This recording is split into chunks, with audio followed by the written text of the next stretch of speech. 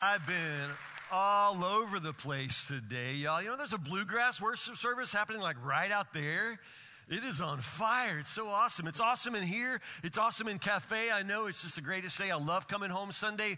I love when Western students come back. I'm a WKU alumni myself. I was an art student, nerd alert. I was an art student. It was fantastic, man. I love my Western days, and I love so much that some of you will spend your college days in the life of Woodburn Baptist Church. So God bless you all. Thank you so much for being here today, Western students. If you need a pastor, if you need help, if you just need anything at all, you call on me, you call on our church.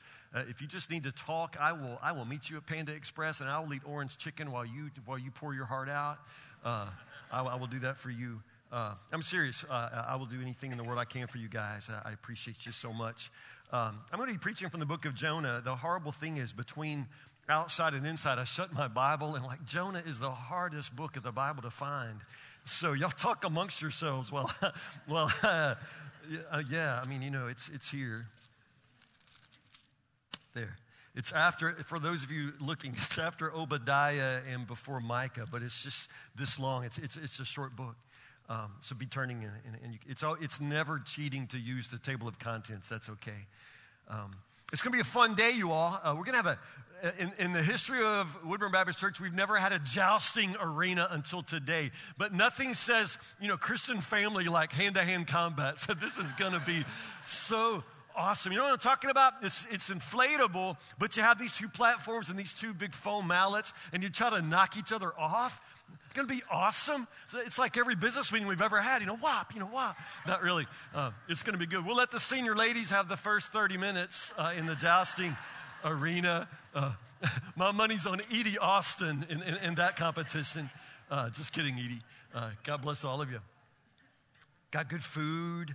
Gosh, Casey and I, in our old age, we're becoming lamer and lamer potluck people. Used to, and we should, y'all, I'm sorry, I don't need to tell y'all this. Used to, we'd be starting on Friday, what are we going to bring? And then we'd think of something, and then we'd go to the grocery and make something, huge like you all do. Y'all keep doing that because it's awesome, because this year we brought moon pies. Seriously, moon pies. Not like that we made. IGA moon pies. I can't wait to see what y'all brought, though, because I'm gonna eat and then take my moon pies home. That's how that'll work. That'll be good. Jonah chapter 1. I want to start a new series in the book of Jonah, verse by verse, and there aren't that many. Jonah, the whole book is right there, just 4 chapters. I want us to take a deep and long look into Jonah, the mission story.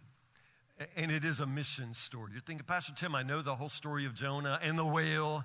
It's a fish story, and I'm telling you, no, it is not a fish story. If you read these 4 chapters, as we're about to do over the next few weeks, this is not a story about a fish at all.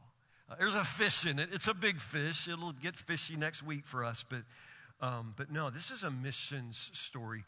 In the Old Testament, Israel was, of course, called to be this light to the nations, which they are, and which they were. But at the very same time, it's not until Jonah that any prophet is called, given a message, and sent. And so Jonah is, you could say, the very, very first international missionary. He's the first one that God calls and sends out with one purpose, and that is to preach this message to the Gentiles. And that's what Jonah is called to do. First international missionary ever, and as we're about to find out, the worst missionary ever, Jonah. So let's read it. We'll do the whole first chapter today, 17 verses. Let's read it. I know you think you know the story, but pretend like you haven't heard it, and that way let your heart be soft and listen for what God will say to you today in the first chapter of Jonah. Here we go. Jonah chapter 1, verse 1. The Lord gave this message to Jonah, son of Amittai. Get up and go to the great city of Nineveh. Announce my judgment against it, because I have seen how wicked its people are. But Jonah got up and went in the, say it, opposite direction to get away from the Lord. He went down to the port of Joppa, where he found a ship leaving for Tarshish. He bought a ticket, went on board, hoping to escape from the Lord by sailing to Tarshish. But the Lord hurled a powerful wind over the sea, causing a violent storm that threatened to break the ship apart. Fearing for their lives, the desperate sailors shouted to their gods for help and threw the cargo overboard to lighten the ship. But all this time, Jonah was sound asleep down in the hold. So the captain went down after him. "How can you sleep at a time like this?" he shouted. "Get up and pray to your God. Maybe he will pay attention to us and spare our lives."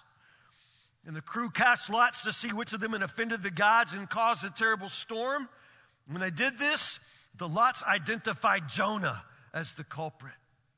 "Why has this awful storm come down on us?" they demanded. "Who are you? What is your line of work? What country are you from? What is your nationality?"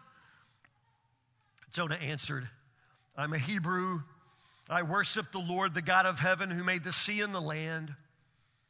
The sailors were terrified when they heard this, for he had already told them he was running away from the Lord. "Why did you do it?" they groaned. And since the storm was getting worse all the time, they asked him, "What should we do to you to stop the storm?"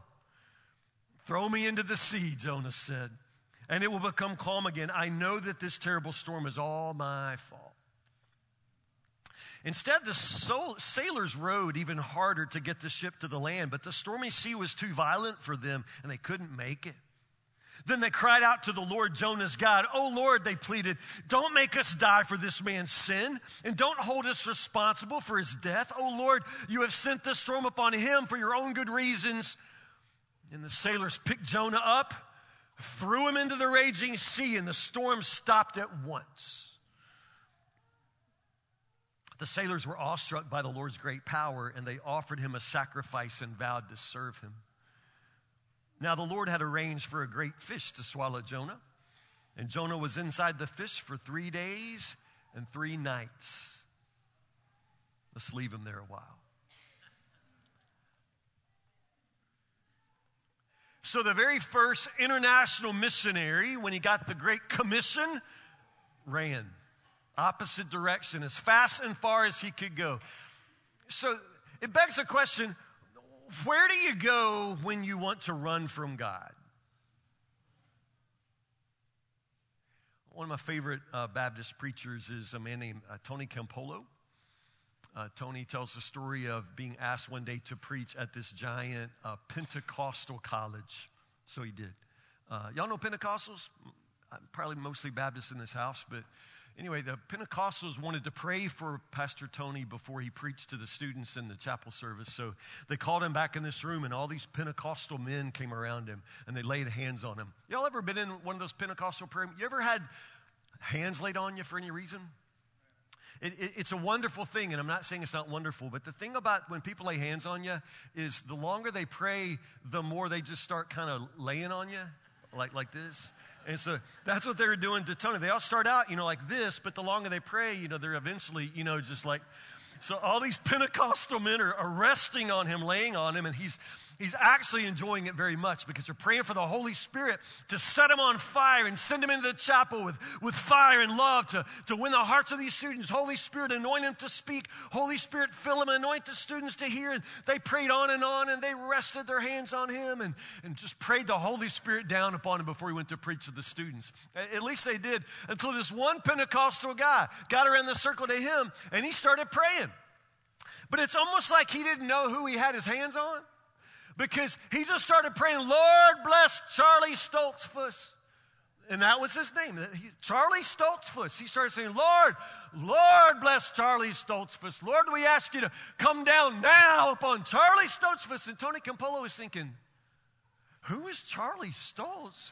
I would be kind of thinking, if you're going to lay your whole body on me and pray, I think you should pray for me, but no, he said, "Lord, Charlie Stoltzfus, Lord, you know Charlie Stoltzfus, and you know he's about to leave his wife and 3 kids. Lord, send an angel now, send an angel to stop that man. Don't let him leave his family. Lord, you know Charlie." And Tony's singing, he knows Charlie Stoltzfus, he knows Charlie Stoltzfus, but he goes on.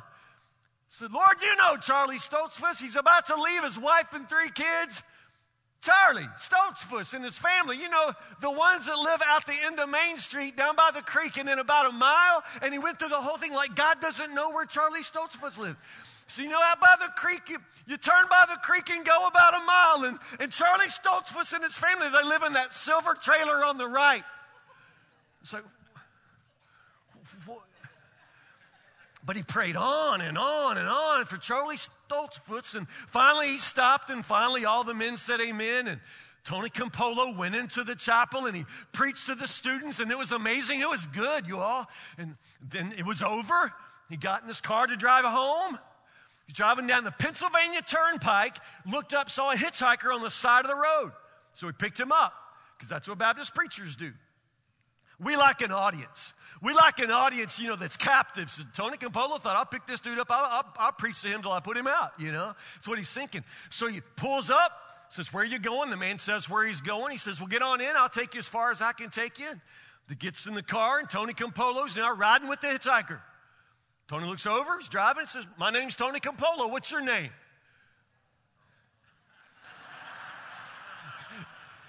Man said, my name's Charlie Stoltzfus.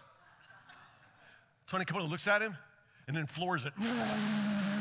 It's another flood. And Charlie's up against the door like this. He said, what are you doing? Where are we going? What are you doing? He gets to the next exit. He turns it around, floors it right back into town. Charlie's like, what are you doing? Who are you? What are we doing? He says, I'm taking you home.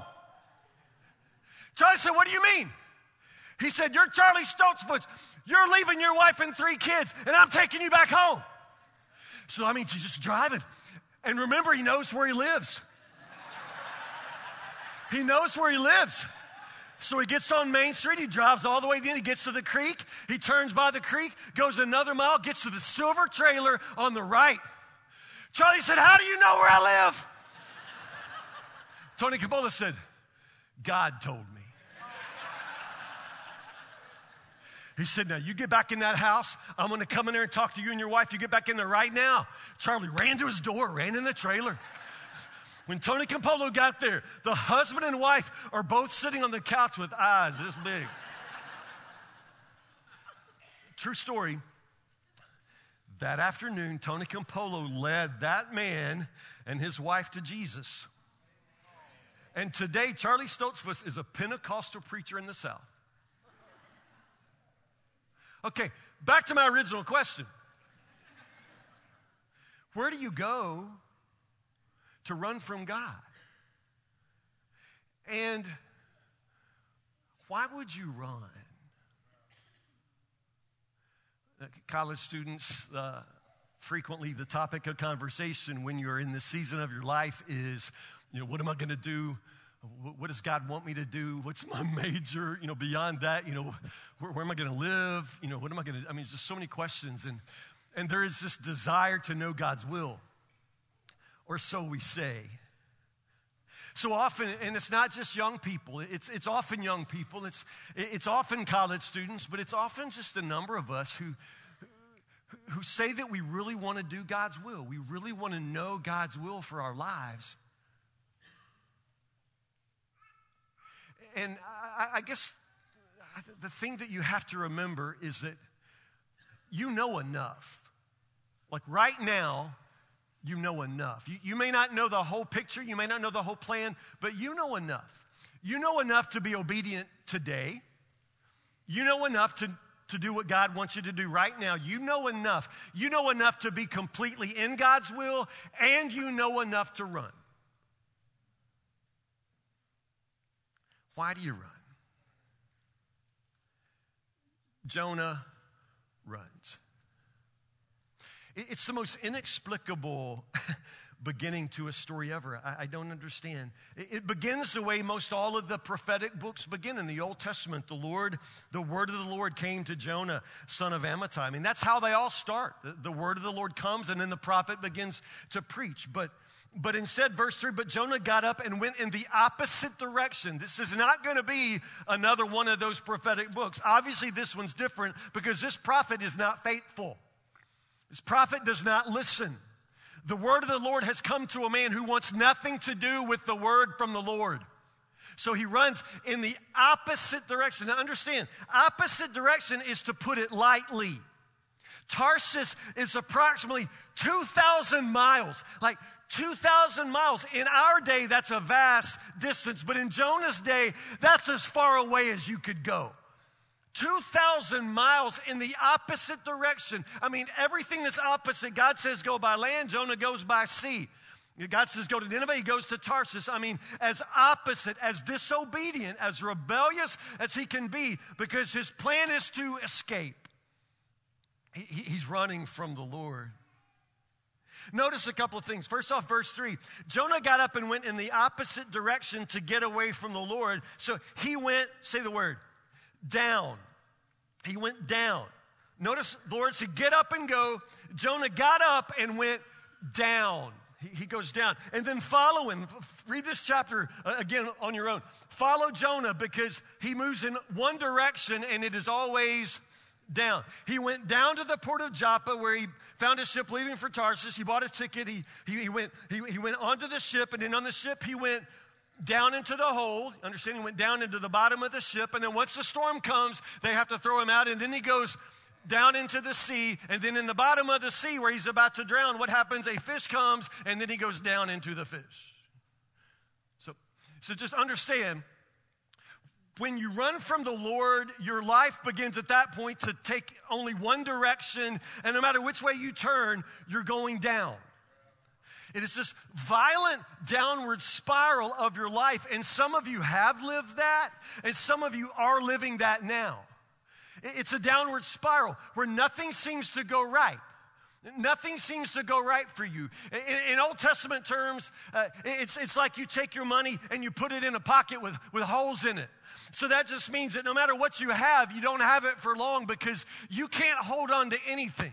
You can't hold on to friends. You can't do well in school. You can't hold on to money. You can't hold on to anything. It's just this downward spiral of life. So Jonah, instead of going up, he goes down to the port of Joppa where he found a ship leaving for Tarshish. And there, verse 3, the Hebrew says he paid the price. He paid the price and went on board the ship for Tarshish. New Living Translation says he bought a ticket. But I love that he paid the price. Actually, this would only be the first down payment on the price he's going to pay, because when you are running from the Lord, there is a mighty price that will be paid. And this, ticket to Tarshish is just the beginning. Honestly, the sad thing is when you are running from the Lord, part of the price you pay is the misery that you bring into your own life. Just the misery of knowing, first off, that you're running from God, the misery of knowing that you're out of fellowship with the Lord. But it goes beyond that. It's just this downward spiral, and eventually other people begin to suffer for your ignorance and rebelliousness. Other people begin to suffer too. So it's never just you that pays the price. The further you go in running from the Lord and the higher tab you ring up in trying to run from the Lord, then the more and the more of your price other people will have to pay. Which brings us to the boat and the sailors with Jonah. Now, these guys have nothing to do with any of this. They're Gentiles. I guess you could say these are some of the kind of guys that God has called Jonah to go preach to. But remember, Jonah's not doing that. He don't want anything to do with that. Jonah's just in the same boat with these boys, and Jonah himself is down in the bottom of the boat asleep. What happens? I love it. The Lord hurled. It's like God just, makes one in a ball, like a big, like Hurricane Dorian or whatever, just makes a storm and just like, Problem is, it's not just Jonah that's getting swept by the waves. It's a boatload of men, and they don't deserve any of this. Now, let's bear in mind, these are pagan men. They do not know the Lord. They have all kinds of gods, and at this particular moment, when you put a gun to their head, they'll pray to any god. You got another god because so far we haven't hit the right one. They're pagans. They do not know the Lord. They don't know Jonah. They don't know anything. They don't know anything. But they're just so interesting in this story. Just so interesting. First off, they're scared to death. Of course they're scared. They're seasoned sailors, but they've never been in a storm like this. They begin to pray to any god they can think of. They're praying to Oprah by the time it's over. They just don't know anybody else to pray to. Finally, they remember the guy in the bottom, the hold of the ship. They drag him out and say, how can you sleep? How can you sleep? Fearing for their lives, the desperate sailors shouted to their gods for help, threw the cargo overboard to lighten the ship. Captain went down and says, how can you sleep at a time like this? Get up and pray to your God. Okay, now just stop. The irony here, remember, Jonah is the prophet, the man of God, but it seems like these guys in the boat, they seem to be more on target than Jonah is. I mean, like the pagan is saying, hey, get up and pray. I mean, like, you need a pagan sailor to tell you when to pray, but this is Jonah. This is how far away he is. This is how dead his heart is. Get up and pray. Get up and pray. Pray, and maybe your God will pay attention to us and spare our lives. Jonah. They cast lots, to try to figure out whose fault is it. And the lots fall upon Jonah. Notice their questions. It's just amazing. Why is this awful storm? Verse 8. Why has this awful storm come down on us? They demanded. Who are you? What is your line of work? What country are you from? What is your nationality? Those are really good questions, actually. Notice that Jonah, though, when he's going to answer all those questions, which question does he answer first? The last one. Which it turns out for Jonah is probably the most important question, and that is, what is your nationality? Because Jonah's a Hebrew, and this matters to him. This matters greatly to him. As a matter of fact, this might be a large part of Jonah's problem. He's a Hebrew. He's always thought of himself as being one of God's chosen people. He's always thought of himself as being very, very different, very, very set apart from the world. He's so set apart that when the commission comes to go and preach to Nineveh, Jonah's not going. You'll notice Jonah would rather die than preach in Nineveh. To put it lightly, Jonah hates those people. I mean, the more we read, the more you'll understand. He just hates those people. I mean, it's not so much God, it's not so much God's word. It's these people that he can't stand. And he would rather see them just die and go to hell than for Jonah himself to go have to preach to those people. He wants nothing to do with those people. Now, in Nineveh, these people are wicked. They are messed up. They really are the enemy nation. And even God, the message is, listen, you people are wicked. I'm going to judge you. I mean, even God knows how wicked they are. They're wicked. But notice, God says still, go to that great city. I mean, God sees their wickedness, but God also sees their greatness. God knows what this city can be. Go preach to them. But Jonah wants nothing to do with Ninevites. It's filthy Ninevites. I'm a Hebrew. Man, I'm telling you, these people are wicked. I mean, go read. I mean, Google something, y'all. I mean, there's lots of archaeological expeditions have discovered Nineveh. We know a lot about that city. A real place. I mean, obviously it's a real place. A great kingdom. The center of the nation. The center of the kingdom. We know they were cruel. We know that after great conquering battles, when the Ninevites would march back into their city, often those who had been taken prisoner would be forced to carry on poles the heads of their family members that had been slaughtered. Make you carry their heads on a pole. Archaeologists say that when Ninevite soldiers would kill someone in battle, they would often, if they could, cut off both legs and then one arm so that they could shake your hand while you died. That's a true story, y'all. Like, shake your hand. I mean, these are cruel, wicked, evil people, and Jonah despises them. So who are you, they say. What is your line of work? Where are you from? What is your nationality? Jonah says, I'm a Hebrew. I worship the Lord God, one who made the earth and the sea. And the men are terrified.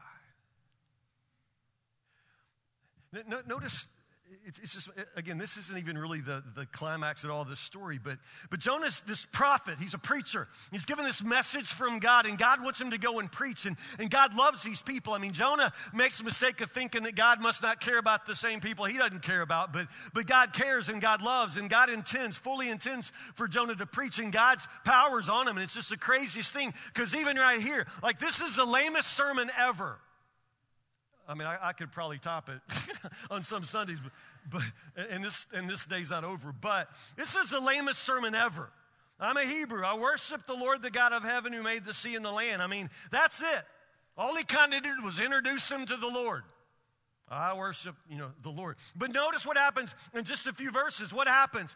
The storm stops, and all the sailors get saved. Like this is one of the most effective sermons ever preached. I mean, the whole shipload of sailors, every single one of them at the end of this is now worshiping the Lord. Every single one of them. Jonah is amazing. Every single heart in that boat turned over and started serving the Lord except one. And which one was it?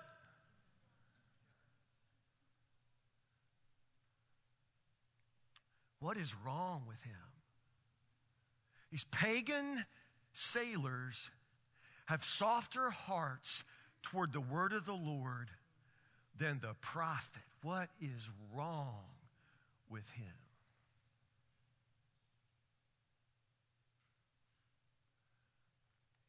I know you young people, let Grandpa terrify you here with what happened in the old days. I have a scar right here. It's not like from the war or nothing. It's this gun show, y'all. Boom. It's like right here, I have a scar. Some of you have the same scar. What is it? It's my smallpox scar. Yeah, I should come up with a better story for how I got that. Yeah, it's just a scar. But back in the old days, listen to Papa, y'all. Back in the old days, they didn't want people to get smallpox. It was a horrible disease. Horrible disease, largely eradicated by this practice. They discovered that you could inoculate children from ever getting smallpox. Like you never really had to get the disease at all as long as you got the vaccination. So we all got vaccinated, and those of you who never have to worry about smallpox, you got me to thank. You're welcome. The way it works, though, is actually what they did back before I started elementary school, that horrible day when you go in and the nurse is, giving you shots in every end. What the nurse did was actually inject, just under my skin, a tiny bit of smallpox. Like a tiny bit of smallpox. Like this is what they discovered, that you could give an individual just enough, like not enough to make them sick, not enough that I would ever get smallpox, but just enough so that I never would. Understand? My body would learn to recognize it, and therefore I would be immune to it. So to this day, I could drink a glass of smallpox, I guess. I don't know. The whole idea is I've had just enough, and so now I'm never going to break out in a full-blown case of smallpox. I got just enough. I've been inoculated. Now, I'm not the first to use this example. It's an old preacher's kind of illustration. Religion kind of works the same way. And some of you, in the sound of my voice, in the cafe, in this room, some of you right now, this is you. Somewhere along the way, you got just a little bit of religion. Just a smidge. Not enough to ever make you sort of go overboard with it. Not enough where you would ever break out in a full-blown life of faith. Just enough. Just enough to bring you to church 2 Sundays out of the month. Just enough to make it, probably get baptized and sort of join a church. Just enough where you, say the blessing at Thanksgiving for your family. Just enough. You got just enough. So basically, you got a little bit, but not enough so that you would ever, surrender to an actual life of serving the Lord. You're immune to that.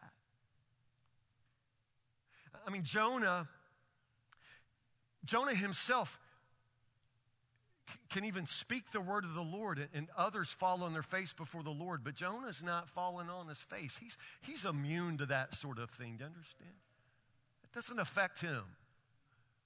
Same way that some of us can come to church Sunday after Sunday after Sunday, and it never affects you. I could read this Bible, Genesis to Revelation, and it's not going to affect you. You've heard it before. You've heard it before. When I said turn to Jonah, you said, I know that story. I know that story. And therefore, Because you think you've heard it, you won't listen. As a matter of fact, most people who say, I've heard all that before, yeah, you really haven't heard it for the first time yet. How do you know that Jonah's been inoculated? How do you know he's immune? Well, first off, it's the miracle of this whole book. It starts with the word of the Lord coming to a man who has long since stopped listening for it. I mean, that's a miracle.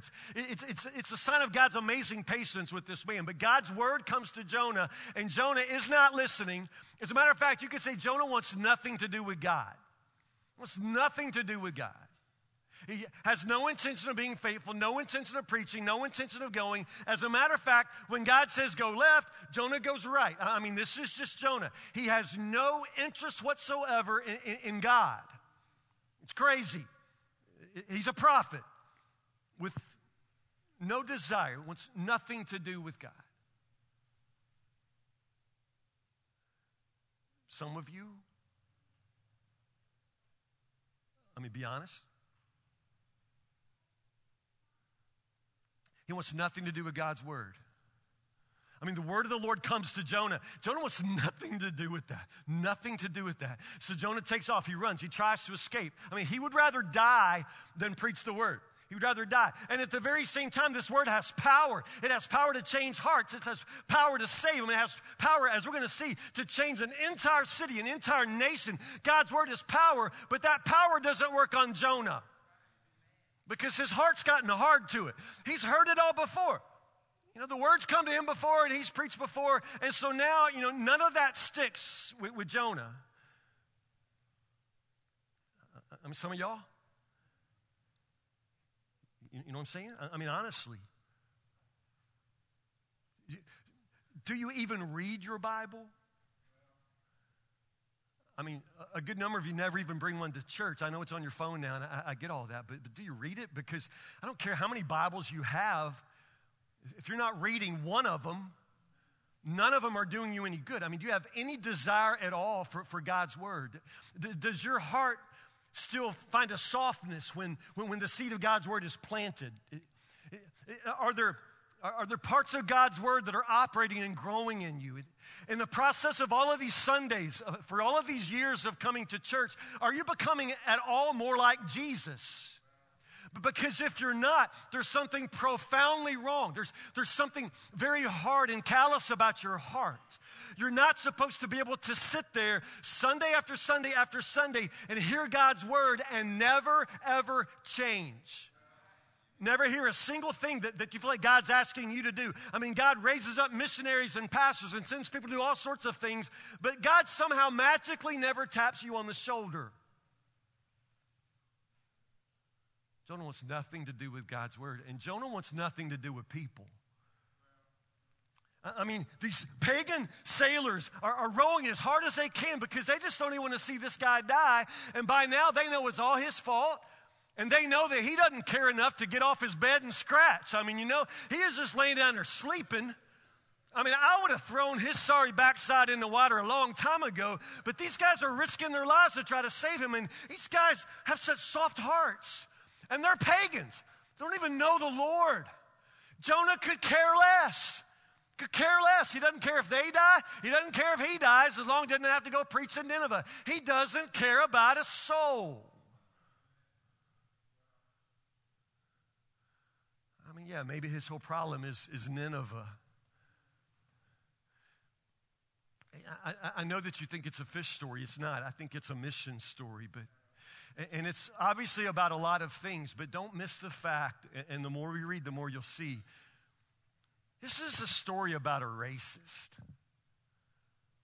This is a story about a racist.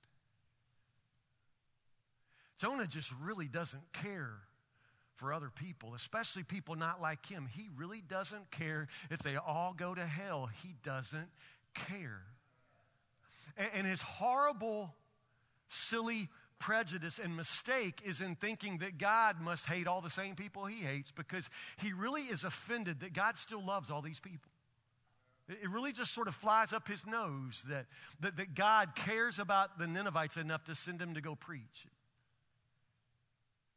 Because Jonah's heart is not soft like that toward other people or God's word or God. His heart is hard. Throw me in the water, he says. Throw me in. I mean, he'd rather die. Would seriously rather die than just do what the Lord says.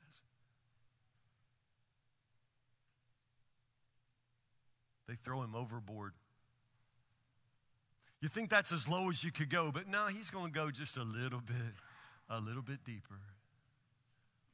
Because this is the thing, God's not going to give up on the Ninevites, just like God didn't give up on the sailors, and God's not going to give up on Jonah either. It's just going to take a lot. You would think by this point Jonah will have learned his lesson, but no, this is one hard-headed dude. Y'all know anybody like that? Which brings me back to the question, where do you go when you want to run from the Lord? The amazing thing that most of us have learned is that, of all places, church. Man, church. Church is a magnificent place to run from the Lord because, for the one thing, you can appear very religious. Like when everybody else bows their head to pray, you can bow your head and think about the game, but people might think you're praying. They don't know your heart. You see, you can get your backside into a pew every week and then everybody else just assumes things about your heart. It's magical, isn't it? And for the most part, sometimes even we begin to believe that deceit, that because we're going through motions of obedience, but because we are doing a lot of very religious things, that therefore we must be very spiritual people. But honestly, God knows your heart. He knows where you are. He knows where you're supposed to be, and He knows what time it is, and He knows how to bring you back.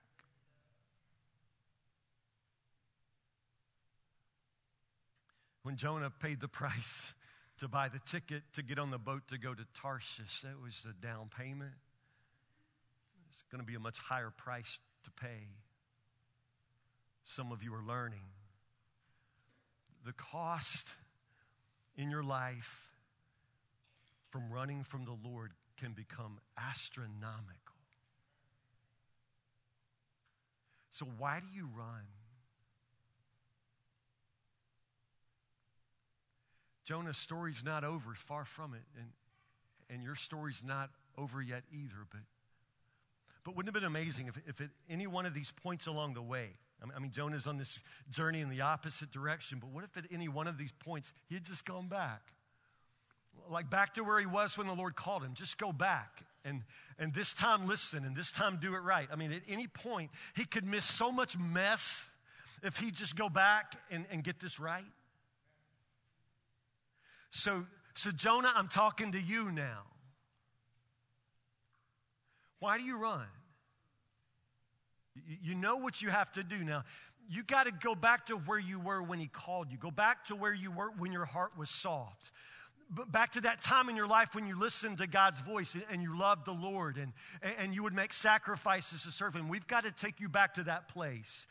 Back to the place where you last heard His voice. And this time, Jonah, get it right. This time, do what He says. This time, don't run. Pray with me.